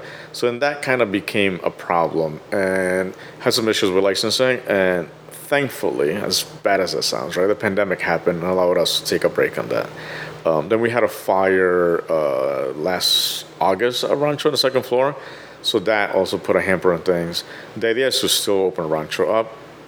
That can't die. I have been there once since I've been working here, because I'm fully working here, and it was really nostalgic to walk in and see, like, because I had already given up on it, and I walked in, it's the day of the fire, and to think that could have gone away was rough. I'm like, man, like, there's still life in this fucking place. Like, there's got to be a way where I could make it work, and that's when the creative, side comes. Like, you can't just, it's easy to just start shit over and, like, fuck it. And at times it's the best thing to do, right? But also at times, like, well, there's still life in this place. The bottles are still on the wall. Like, we could go there and there's still some probably better mezcal than we have here. So just seeing that, seeing the kitchen, small tiny kitchen, like a 4-burner stove, right? A small little flat top. To see the amount of food that came out of place, it was kind of like, man, like I'm an asshole for thinking this place is done, and that was kind of like a spark. I'm like, we need to start Rancho again. Obviously not right now. We can barely staff this stupid restaurant. Like, going back to Rancho, we wouldn't have enough. Or doing the simultaneous dual restaurants. It wouldn't have, maybe because of the pandemic, but the idea is to still do this. The idea is to grow, to have a couple of other ones. Not Rancho, not this. There's other venues, ideas that we have that there's a need for in the city. But the idea is to have both. The idea was to run both of them. I can't keep squeezing the life out of my mother. I have to find a way to not do that. So Rancho will at some point come back, just don't know when. Yeah, just not right now. And hopefully not change too much. If we change Rancho too much, it won't be successful. People, they remember it. There's no Rancho. What the fuck is this? You can't change anything there. So, sitting in Dolores, and you're saying you wanted to tell your story your way, because I noticed everything's so thought out here. Like you said, like the artwork is like from your visits, right? Even just your experience, before with mezcals and tequilas, that's what informs, the mezcal and tequila. And I want to talk about that a little bit too, because there's a couple of things with bats that I want you to explain to some people. But, even like the food menu choices is different. Was that the plan from the beginning, that everything was going to be thought out to the T? And if so, was that just informed from what you learned and the mistakes and what you learned and do your research and branding from what you didn't know before, like you learned from El Rancho? Was that, now I want to do the second place, like we're going to do it this way and we're going to super inform everything? Right. No, that's literally what it was. So Rancho is like my college career, essentially. Like I learned, everything. And just listening to, every other professional, right? They've worked at 5-6 different places. And they learn from other peers who are, amazing managers and owners. I didn't have that. Like, I've learned on my own, and obviously, through our peers around the city. But before that, everything I learned about the bar was me and Marco, right? So if I was to get another job, I'm like, fuck, like I'm not maybe as good as a bartender as I thought. So I did work in Boston a few months at a bar with a friend. Because I kind of wanted to prove myself, like, am I good enough to work somewhere else? Because maybe what I've taught myself doesn't mean shit. Maybe, I need to go. It was actually pretty cool to do that. And I'm like, I could fucking work somewhere else. But, so the idea of, just learning from Rancho, learning from our mistakes, right? Everything was definitely thought out here. We had a plan, a building plan, the idea, the concept of I use the word concept on myself because I'm not a concept. This is my life, right? Everything, the lights, the feel of the place. It didn't matter how fancy or not fancy we wanted the place to be. I still didn't want it to be stuffy. I still wanted to be family. Gotcha. I still wanted to have, my mom come out here and shoot, fucking tequila with people. I didn't want to be like... That was one of the greatest things that, when I saw your mom come out, I'm like, oh, they're good. They're still doing that. Yeah, I didn't want to lose that. Because if I lost that, then this would have been a failure for me. Because I wanted to be different, but I didn't want to be, the question everything that gets punched in the computer. Hey, why didn't you put the shut down? I still have, our servers, they'll be like, hey, this guy used to come around all the time. I brought him around. Yeah, yes, do that. I want that still. That doesn't have to change. Tying up our game on our books and all that pricing, yes. But the whole feel, I wanted to still be the same, but with a new twist on my view on how I see Mexico. The first time I went back to Mexico after 20 years, there's nothing harder, for a Mexican guy to tell you, you're not Mexican. That. It's probably the beginning of my search and, my personal life again, I think. Sitting in Oaxaca, midnight, eating a tostada in somebody's shop. And the guy goes, where are you from? I'm like, from, the U.S., but I was born in Puebla, blah, blah, blah. He's like, yeah, so you're not from Mexico. I'm like, yeah. He's like, no, you're American. That felt like somebody ripped, my heart on my chest. That was bad. That was the beginning. I'm like, yeah, why does he not think I'm Mexican? What is it? And that was the beginning of it. And that was on a mezcal trip also. That was the beginning of what does he mean? Why am I not, I think I'm Mexican. What is this? And then that learning, right? So the whole artwork is just, the little molinillos, right? That's what we, whisk. That's every day. Everybody's home has one of those. We make, use those to make chocolates. But it's beautiful. It's art. I need to put that on the wall. The whole idea was to have self-respect in a way. I can't expect you to respect me if I'm, if you walk in, I'm like, yeah, this place is pretty dope, and it's a new way of thinking of Mexican people, and not be disrespectful, but have a donkey, a piñata hanging, and all those cliche gimmicky things. Right. Then I can't I can't expect you to respect me if I'm putting all this shit on the walls again. Right. You know, like if I want you to respect me, then I need to, you know, to learn about myself and respect myself too. And that was the whole thing. And the whole idea was, you know, traveling, you know, and looking at peers, right? New York City, we have friends that work at Cosme, Atlas, phenomenal restaurants by incredible chefs. Like, why does it have to be that? Like, why are we defined by that one thing, right? Yes, we're also that, right? Yeah. In Mexico, there's dark people like me. There's also blonde and blue-eyed people. You know, like, you know, we're not all like that. But I just wanted to have a place that you could pick up and dump in a city in Mexico. Any city in Mexico, this place could be a thing. It's because it's Mexican, right? Guillermo del Toro said when they're asked, like, what's Mexican about, what's Mexican in my movie? He's like, me, motherfucker. Like, it's me. It's not like just, you know, a guy in a mustache. No, like, it's me. And same. This is what's Mexico. This is Mexico. Me. While Joaquin's first restaurant, El Rancho Grande, was considered a success story, it wasn't his story. That fateful trip to Mexico, where a man told him that he was an American and not a Mexican, was a catalyst to Joaquin realizing he wanted to tell his story. And the way to do that was through Dolores. And Dolores, with its food, its artwork, and all its details, was a way for Joaquin to tell his story about his Mexico.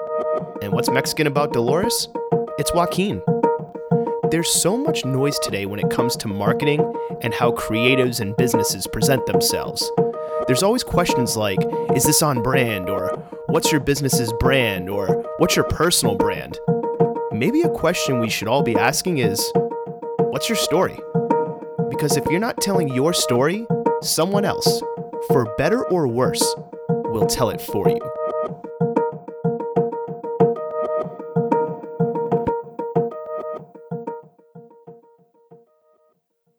So you wanting to tell that story and you know, wanting that respect, did that inform, so it's a multi-part question, did that inform like a number of things, like correct me if I'm wrong, like you overnight ingredients from Mexico. Mm-hmm.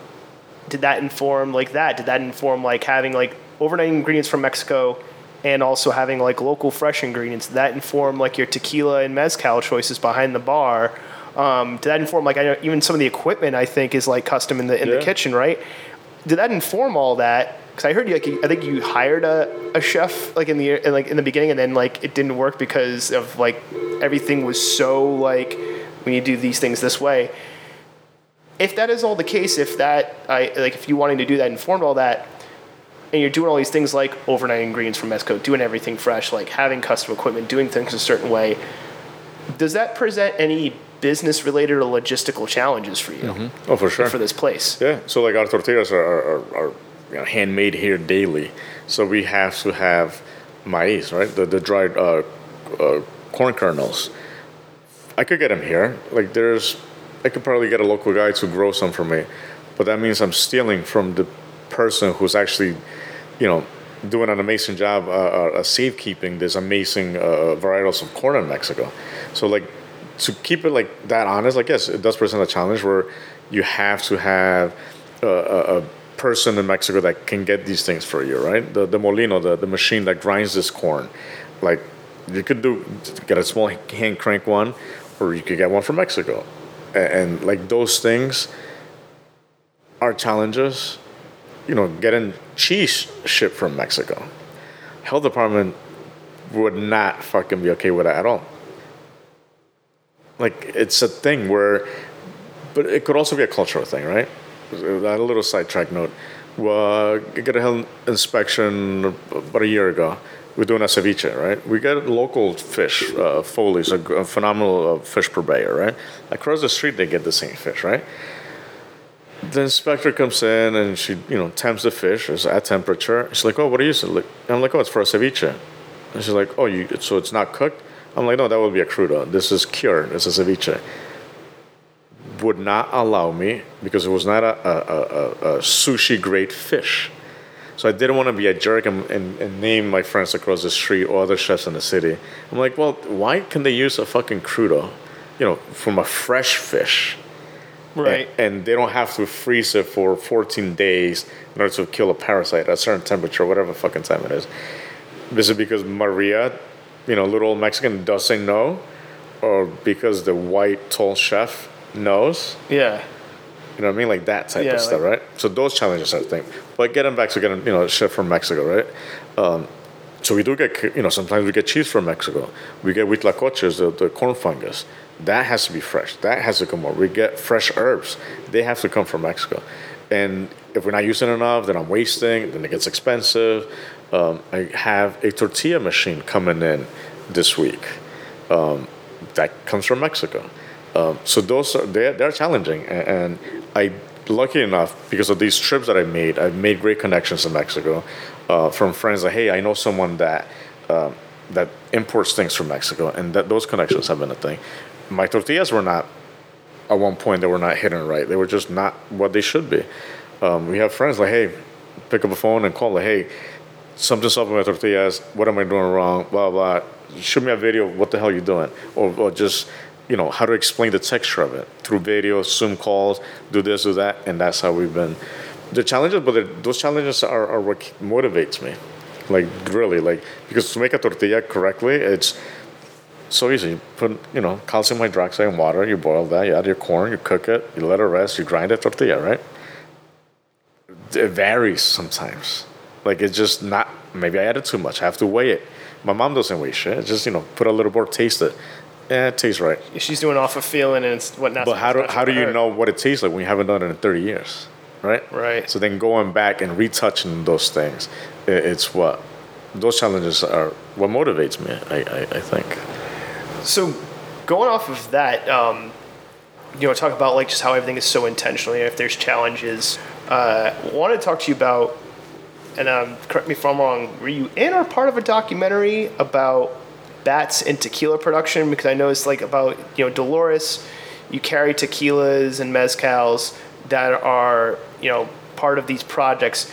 Just for those out there that don't know, because I think this is a really cool thing, can you touch upon that a little bit? What bats have to do with tequila and mezcal, and how did you get put onto that, and why is that important to you here at Dolores? Right. So going back to mentioning my friend Misty Calcafin and David Suro, they're the ones that started the Tequila Change Project. It's a nonprofit organization. So I've been working with them, and I donate funds. I help them out with passing out information. It's raising awareness of the good practices of tequila production, right? And then it became into mezcal because mezcal started growing. So there's a scientist in Mexico, Rodrigo Medellin, who's a world-renowned bat scientist.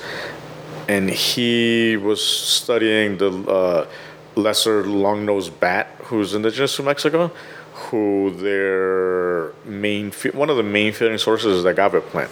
When the agave flowers, it's great for nature because it shoots up this long stalk called the quiote, meters, 20, 30 feet long. It flowers. The flowers only open up at night, which is when bats fly only. So they are in western Mexico, tequila production. It's huge oceans of blue agave. There's there's some, but not a lot of other vegetation, just agave because the industry, right, is so big. So then these bats, the pregnant females, make the trek up north from southern Mexico to the west coast and then go up north to give birth in caves by the border in that region. And they cross over into Arizona.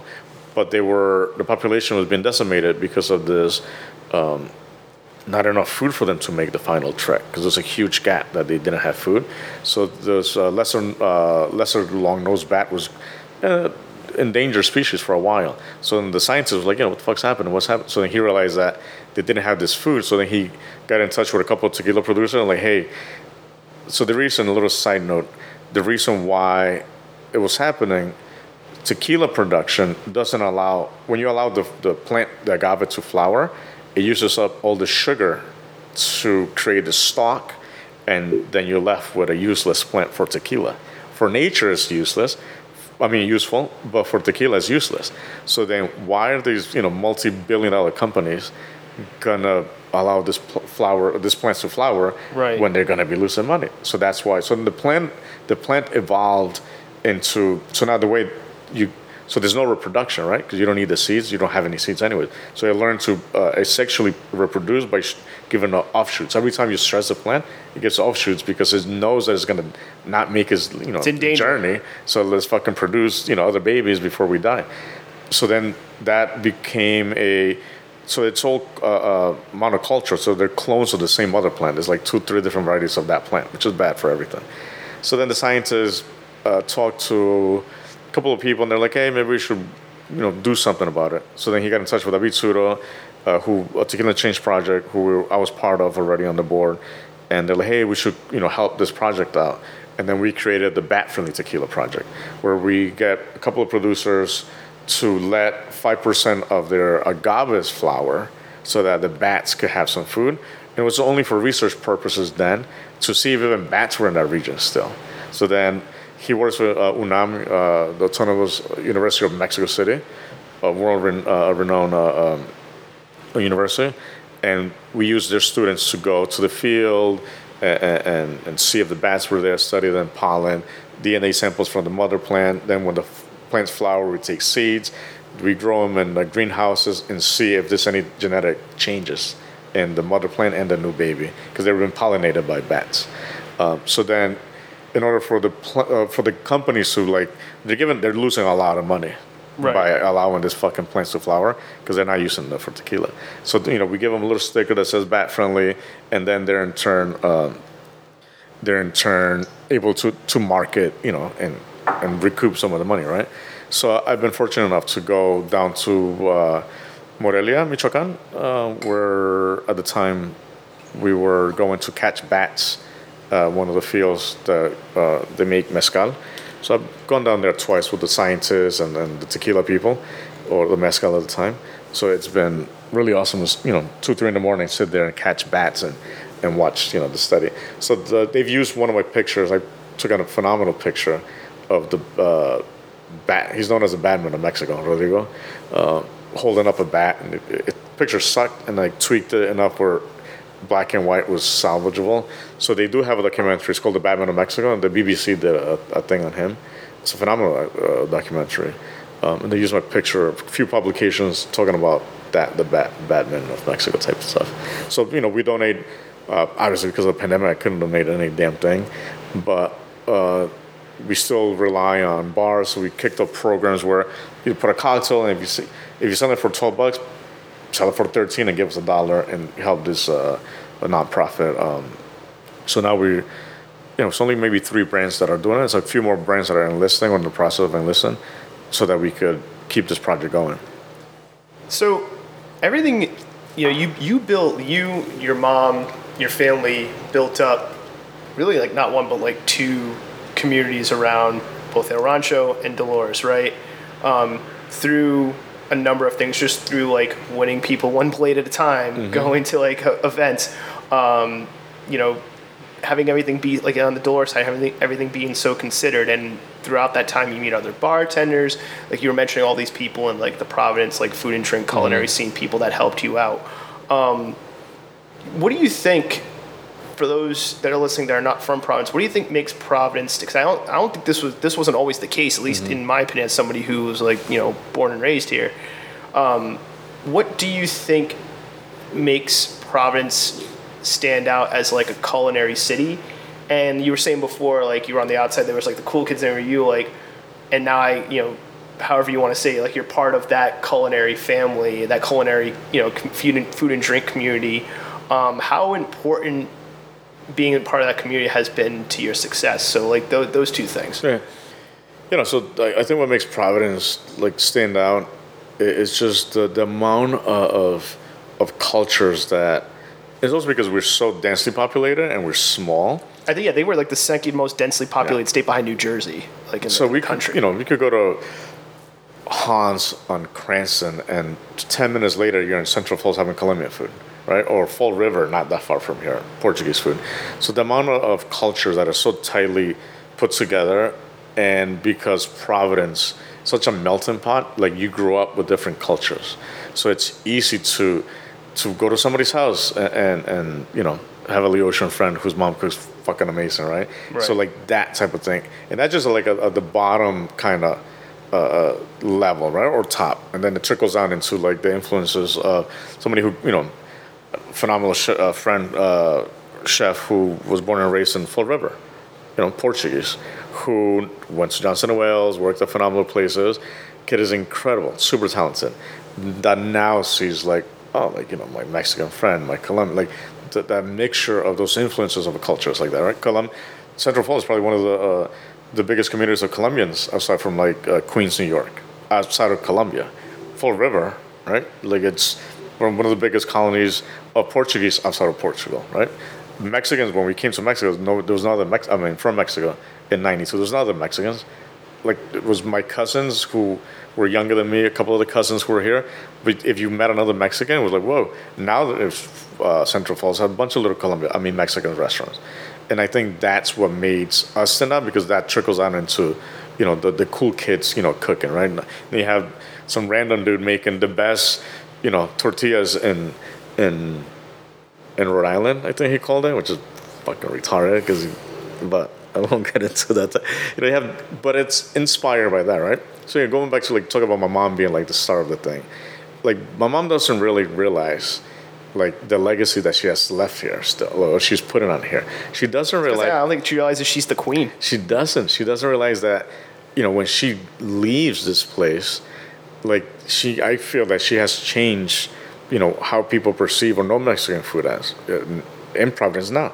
Before her, I know there's other people there. Like I said, my uncle had a restaurant. He did great.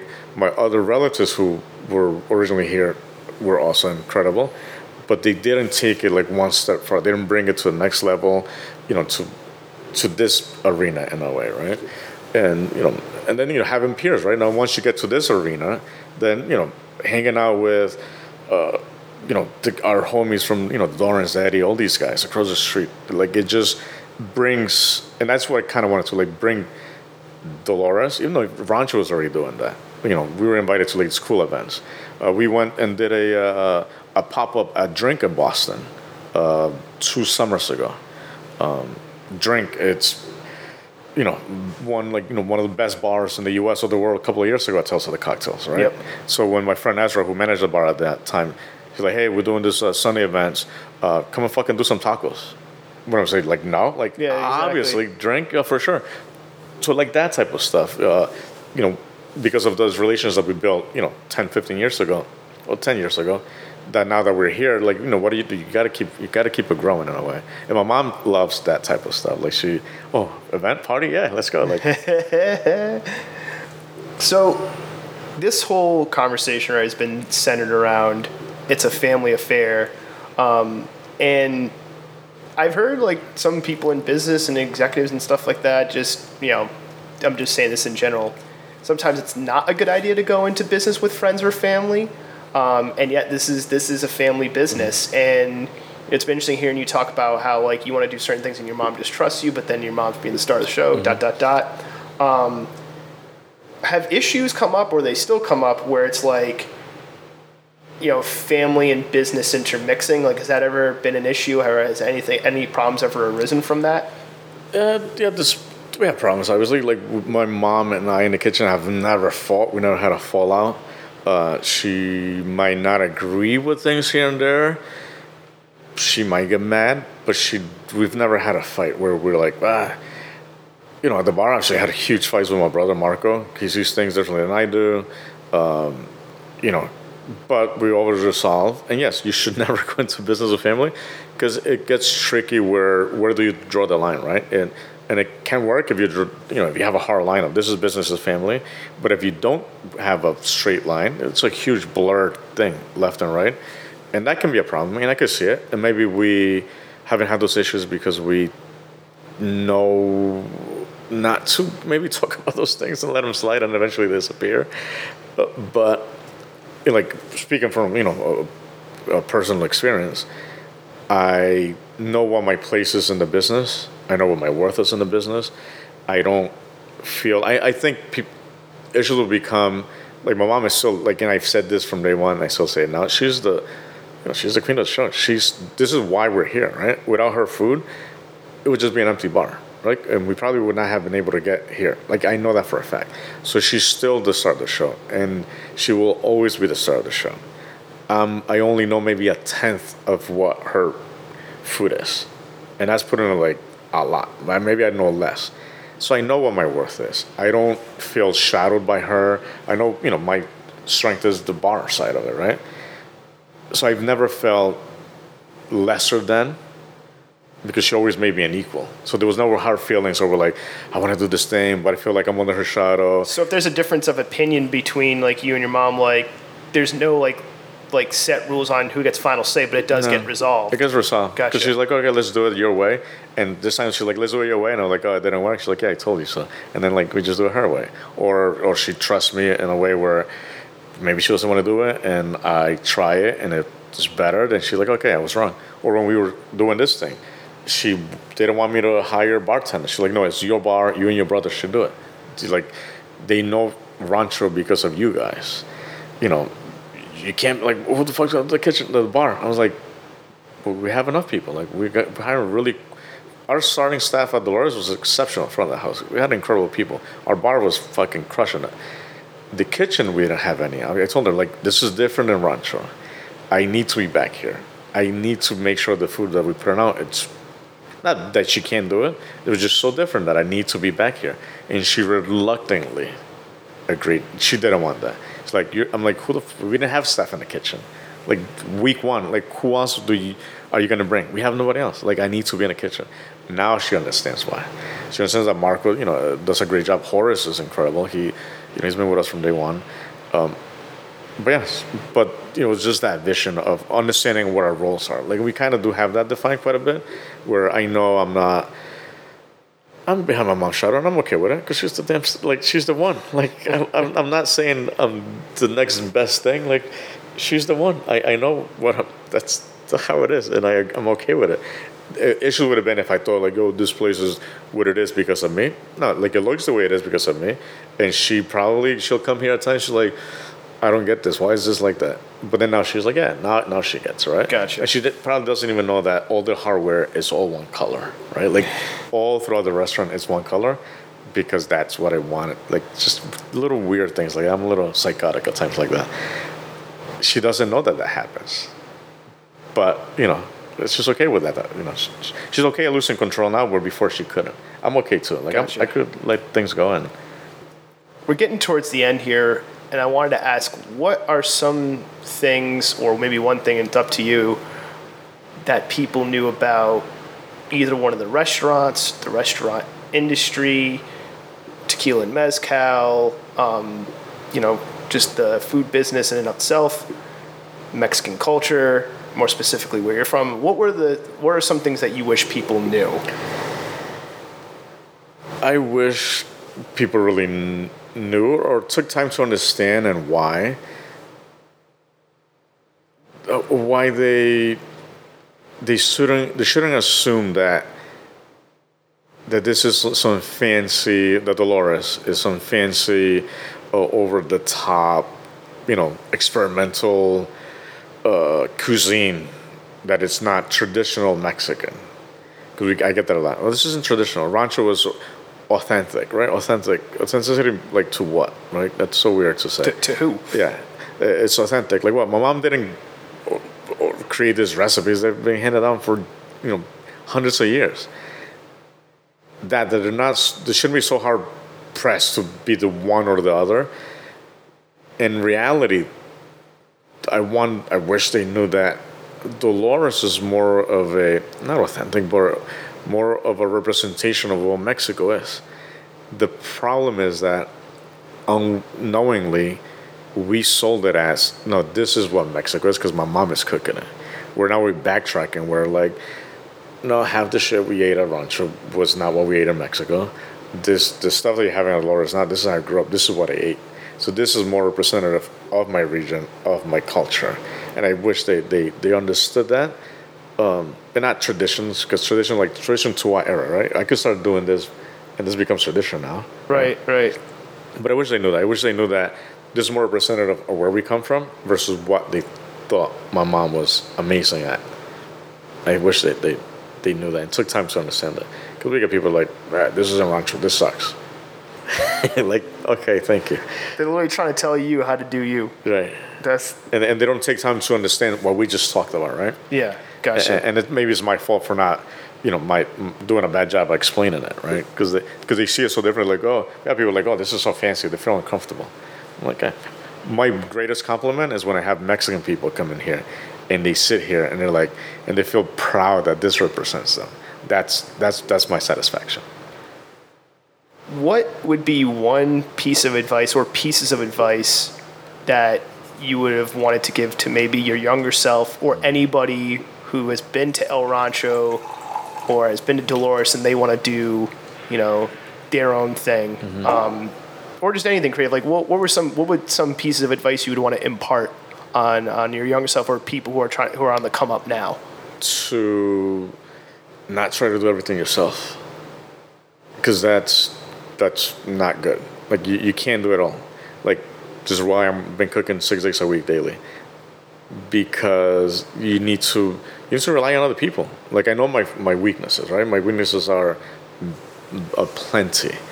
I'm not a classically trained chef, right? Like I said earlier, like I've learned myself, but I wish I had the time to study more, right? I read a lot, but I don't know enough. Trying to do everything yourself only limits your growth. If I would have known that at Rancho 8 years ago, we would have been better off. And things happen for a reason, but now I know that, right? Now I need to surround myself with, now the bar is great, it's well taken care of, right? Marco or Horace, I have no idea kind of have an idea what wines we have, because they run it by me, but they're the ones that are buying, they're the ones that are ordering. They run things like, this is the cocktails, what we're doing, they're perfect, maybe it's a little off, but they're the ones that run the show in the front. I wish I had that in the kitchen. When we first opened, we did have someone that worked for like 6-7 months, young cat, he was good. I wish I had him again, or somebody like him, right, that I could feed off of, because they bring another aspect that I don't have, and maybe we could work together. And eventually, my idea is to not be here a year from now. I have a friend from Mexico that might be coming up. Like, if he came up for a good year, I'd be golden, because then I could. There's other projects. I have other projects in mind that I need to tackle. I can't do it if I have to be here. Like, I'm gonna go downstairs and do some books, and I have to plan for a new menu soon. If I don't have the free time, how am I gonna operate? Like, you have to surround yourself with the right people. Having the right team in place, it only makes you better. That's what I wish I would have known 8 years ago. Let things go. You can't control everything, and I blame my dad for that. Because what do you mean? You work. They teach you how to work, but they teach you not how to work. To delegate and let go and let other people shine with their strengths. If I could I don't hire people like me. I hire better than me. I suck at many things. I need people that make me better. That's what makes now I feel that makes me stronger. But 8 years ago, I didn't know that. Well, final question. It's not even a question. At the end here, do this on every show. So as always, anything you want to say, you want to promote, anything coming up, anything that you just want to get out there, any hot take, floor is yours. Go for it. Well, like I mentioned earlier, I wish people took a little more time and not be so judgmental on this isn't Rancho. I know we were gonna have that issue, and it comes up not as often as I thought it would. It comes up. Just enjoy it. Just understand why. Ask questions. Why are things different, or what makes this different than Rancho, right?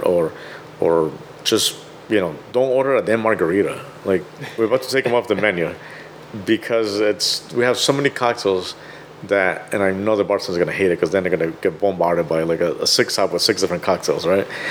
But don't order a margarita. Come here and ask questions. Like, why is this? Like, why don't we have Patron? Or why don't we have stupid Casamigos? Because it sucks, right? Like, that's why we don't have that. And trust. And they're good at.